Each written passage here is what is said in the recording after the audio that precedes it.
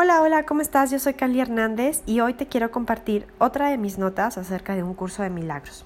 Y bueno, pues seguimos en el instante santo, que es el capítulo 15, y vamos en la sección 8 que se llama la única relación real.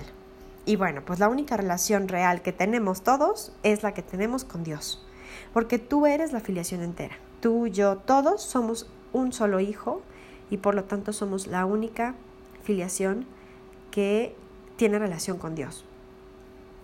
Y no existe más allá, no existe nada más allá de Dios y de su Hijo.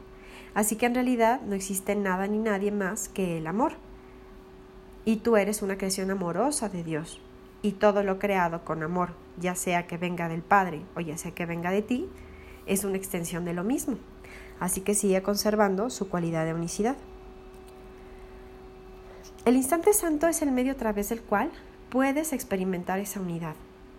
Y el Espíritu Santo es quien te guía para que lo experimentes. Basta con que al menos por un momento sea lo único que desees para que tu conciencia expanda los límites que el ego le adjudicó, que no son más que miedo y culpa.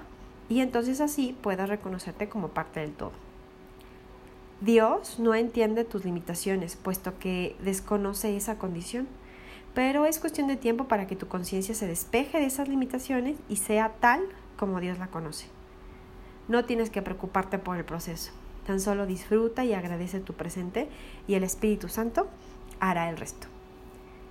Aquí en la descripción del podcast vas a encontrar el enlace para el artículo y todas las formas en las que podemos estar en contacto. Me encantaría conocer de ti, conocer tus experiencias y conocer pues tus inquietudes, tus dudas acerca de un curso de milagros. Y pues estaría padrísimo que me pudieras contactar en cualquiera de las formas en las que podemos estar en contacto, ya sea por medio de WhatsApp, de Messenger o directamente en mi página. Te mando un beso y nos vemos la siguiente semana con otra de mis notas acerca de un curso de milagros. Bye bye.